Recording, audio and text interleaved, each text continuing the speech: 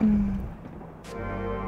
Welcome to Movies, Movies, Movies.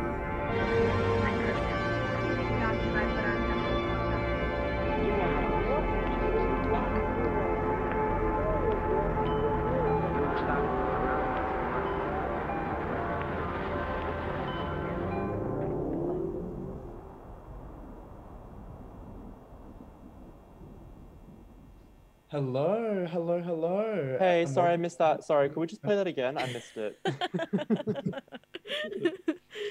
Jen and Andre here, right with me on Movies, Movies, Movies on FBI. They're just whiling out over their brand new intro sting for the show. It's absolutely fabulous. I love that you've included the buzzer sound to the door to the station in it as well.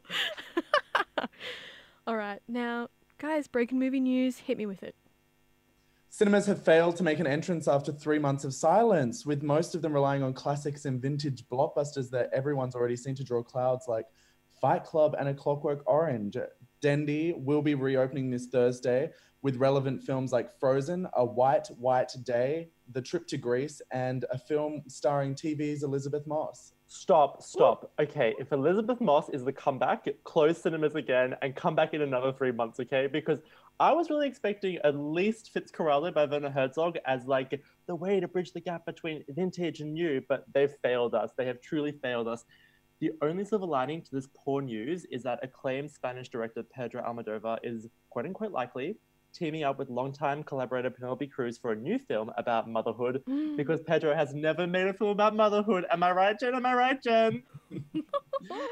Pedro always makes. Anyway, it's tentatively scheduled to hit theaters in late 2021. It's called Madres Paralelas, and it centers on two mothers who give birth on the same day. Have you ever heard of it? The film will follow their lives over the first 2 years of raising their children, and I bet that Kate McKinnon's going to make a cameo. Do we think that's going to happen, Jen, or absolutely not? Probably. Kate McKinnon, Elizabeth Moss, and Pedro Almodovar are about as diverse as SBS gets at the moment. You forgot Sarah Paulson as well. But if you're wondering what you can actually watch this week, Dendy Opera Keys is now United Cinemas. So that means it's open because Dendy took 1 week longer than other cinemas to open. Lame. Run by Northern Beach's eccentric millionaire Ray Mustaka, and you can catch Moulin Rouge there at 2 p.m. any day this week. Or, Andre, you can go online. And you can watch the Caribbean Film Collective. Gosh, we haven't got enough time to talk to you guys about how good the Caribbean Film Collective and how good they are. They're a 30-person film collective based in the Northern Territory Bill Ewan community, and I need to repeat that again.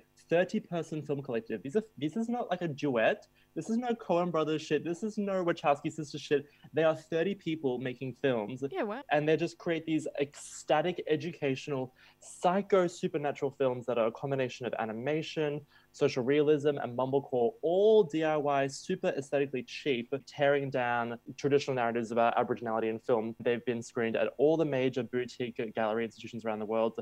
One of my personal favorites is The Mermaids or Aiden in Wonderland, which is one that you wrote in the doc, Jen. Thank you for that. Well, that's the one you can watch on Friday on demomovingimage.com, which is this festival that's been going, showing movies like this from around the world for people who are stuck in their homes with only the internet to look at. And I think it's a pretty good excuse to not go back to cinemas this week. And as a continuation of our tirade, we're interviewing Yolanda Frost later on in Sydney Spotlight, because if anyone tuned in to the Life Drawing Live SBS quote-unquote event, you might have clocked Yolanda's bush. She was one of the life models in SBS's first venture into, event television with their life drawing class. And we're going to talk about how it went down. It was 2 hours of drawing with Rove McManus, and we got all the deets coming from someone who was inside the house. There you go. There's the hype right there. Movies, movies, movies.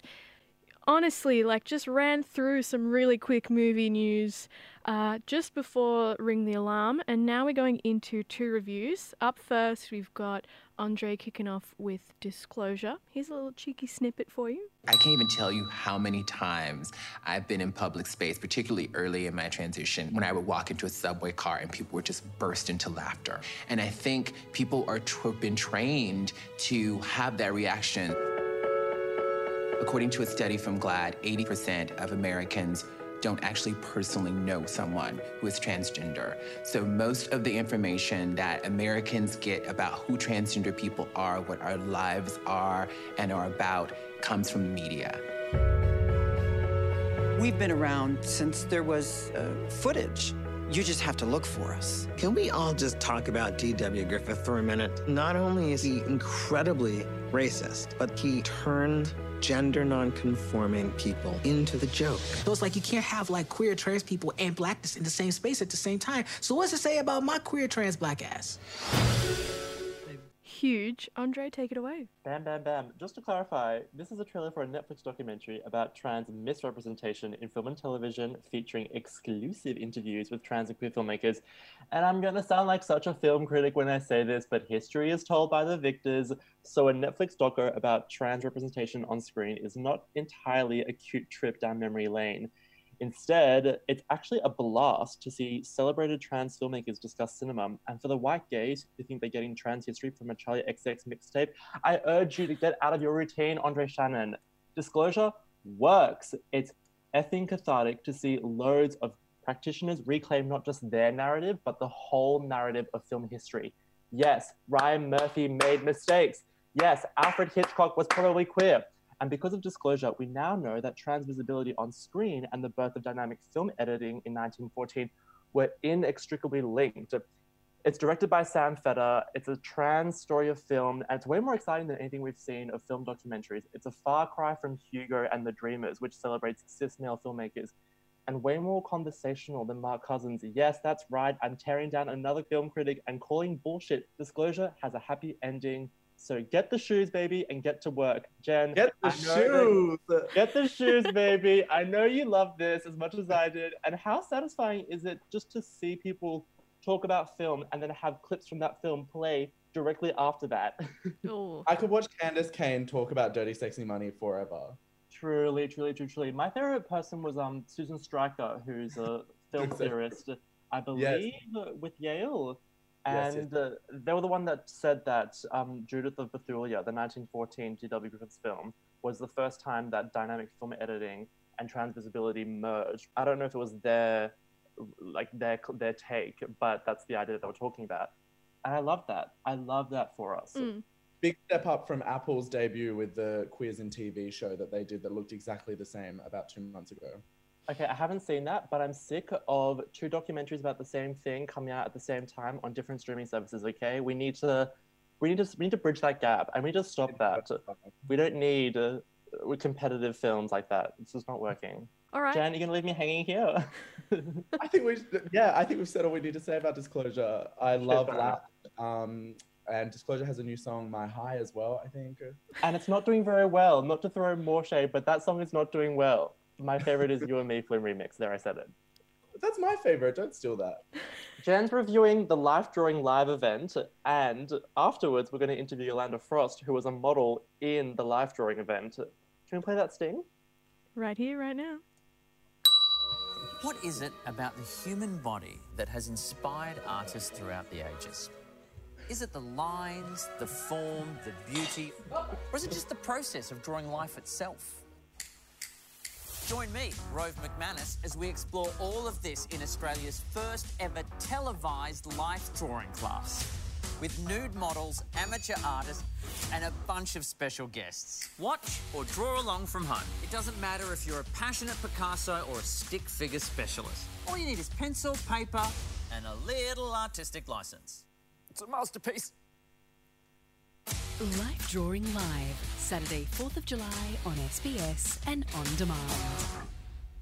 All right, bring it. In the words of model Yolanda Frost, SBS's experiment in live life drawing, which should have cancelled sport forever, felt instead like an Earl Grey tea bag that's been left to steep too long until it's cold and bitter. Instead of having the life models perform spoken word, we are subjected to endless zooming, craning shots of Claudia Carvin, Susie Youssef, Adam Lior, and Hunter Page Lockhart, and Poe awkwardly zooming in from Adelaide, do a year 10 art class with charcoal in front of at least 4,000 people who still watch live TV. Humming underneath is stock music somewhere between a white-owned jazz bar and the hold music of a mechanic, while quote-unquote diverse models are forced to pose silently as Rove fails to land a single joke. Instead, he tries to awkwardly normalize the weird setup. SBS treating naked bodies, which they show anyway all the time, like taboo again, like a teacher uncomfortably having to lead a sex ed class. Such a cringy, white gazy, but well-intentioned misfire that perfectly illustrates how fake and gay the former managing director Michael Abid's claims that diversity at the top is secondary to that on screen, after Michelle Law called out SBS for having 12 exclusively white executives this week. And that is that. And that is that. It's not as diverse as SBS gets anymore. Jen, you need to flex that you were at SBS for what I thought was 3 years, but was actually 6 years. So we got the inside scoop. This was the biggest disaster I've seen in Australian media ever. No. It's just like, it was such a crap hole misfire, and it was so long. And we only watched it because our friend Yolanda was modeling in it. She came last, and it was Who just... should have been star.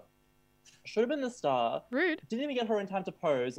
It was... Anyway, I agree with you. The stage. The saddest thing about this live event was that I had to keep asking you who the guests were, because I have no idea who Claudia Carvin Really? Claudia Carvin is. Who Yolanda says has her own flavor to drawing. Interesting. But it also, one thing that really struck through is the sort of level of cultural conversation that SBS is willing to have at prime time kind of eventuates just to body positivity. That's about as far as we get. And the show that was on before was just some British guy on a train to Transylvania.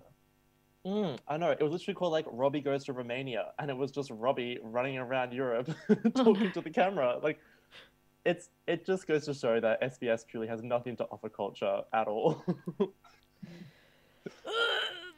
Up next, Frost, live from SBS Life Drawing. We've got the More scoop. bitching. We've got the scoop. We are on movies. Very quickly recapping, the movie about the two mothers we mentioned in movie news is Madres Paralelas, featuring Penelope Cruz with Pedro Almodovar. You know, they're basically like brother and sister at this point. They collaborate constantly. And very contentious texts about SBS coming through. Is SBS really the enemy here? I can think of worse media phenomena. And wow, from listening to a TV show review to making the call, SBS has nothing to offer culturally. Ironically, you speak about the white gaze. You should attempt being my Latino parents with no English and no yuppie funds to pay for Netflix, and then let me know how little SBS does for culture. And I'll speak specifically to Chinese, Greek, Italian, and Spanish program from Juan, coming in on the text line. We've got a very cheeky interview with one of the models from Jen's review right here on Movies, being Life Drawing Live on SBS. Yolanda, welcome. Welcome to you. Welcome. Yolanda, welcome to the show. Sydney children's music teacher and orgy organizer, and we're so excited to have you on the show and in my kitchen to talk about your participation in SBS's Life Drawing Live event. Oh, good morning. Glad to be here. Yeah, so you said previous to the airing of SBS Live, there was Robbie Goes What on the Train to Transylvania. The idea of Life Drawing Live, when some naked lady is standing there, is in no way an imitation of reality. But there you have it. Roving his roving eyes. You could watch that for 2 hours straight. Luckily, there was really no other option. Locked in your living room. So you were a model, and we watched you, and you came out for the last 15 minutes of a 2-hour show where Rove McManus talked about, you know, the importance, and who else did we have on the show talking about Western art and bodies and ways of seeing. How did you feel being up there in front of so many eyes from home? Well, exhibitionism is one of my hobbies, and Sydney is really prime position for that sort of opportunity. But the mode of SBS is a little bit, I thought that was an amplifier. Little did I know it was like a closed caption experience. With all those young acting older people, I've got to say, we should have a little exhibition at the end of all their charcoal misdemeanors. Charcoal misdemeanors. Yolanda, walk us through, in your own words, what it was like to get ready for a nude modeling sesh that was going to be on broadcast on live TV. Beforehand, it's rather stressful. I guess there's a lot of awkwardness surrounding the naked body, but for me, it's like the most natural form. And to be able to share that with people is really quite empowering. But for it to get minimized and paralyzed by the television format was actually a rather blunt experience. Yeah. Whoa, there you go. Did you want to say something, Maya? Just giving you a little cheeky Just give me a little spotlight. wave. Just give me a little wave. Just giving you a little wave. What would you say SBS needs to do to make live drawing work? I think more color. They were doing it in black and white, and they had so much potential, so much exoticism from the history of life drawing to draw on. And that simply wasn't done with ample flair and care to the wind. I think perhaps it is the legacy of COVID that has stained and primed the canvases of the artists that we were really watching in that situation. In future events, it should be far more interactive and a celebration rather than an essentialism taking place. Amazing. And I also just want to reply to Juan and say, SBS is not the ultimate enemy, but 12 white executives at the head of SBS is not showing its potential, especially when we see the event that we watched on Saturday night. Juan, I'd love to have you on the show. If you'd be willing, we'd love to invite you on. There you go, Juan. Special little shout out for you. And a big thank you to Yolanda Frost, one of the participants. Thank you. Thank you for coming on Mornings this morning and on Movies, Movies, Movies. You can listen back to today's show wherever you grab your podcast from and at fbiradio.com. Just click on the Mornings with Maya Billick tab. Big thank you, Yolanda. Big thank you, Jen, Andre. We'll be back again at the same time next week. This podcast is produced by FBI Radio in Sydney. Find more at fbiradio.com/podcasts.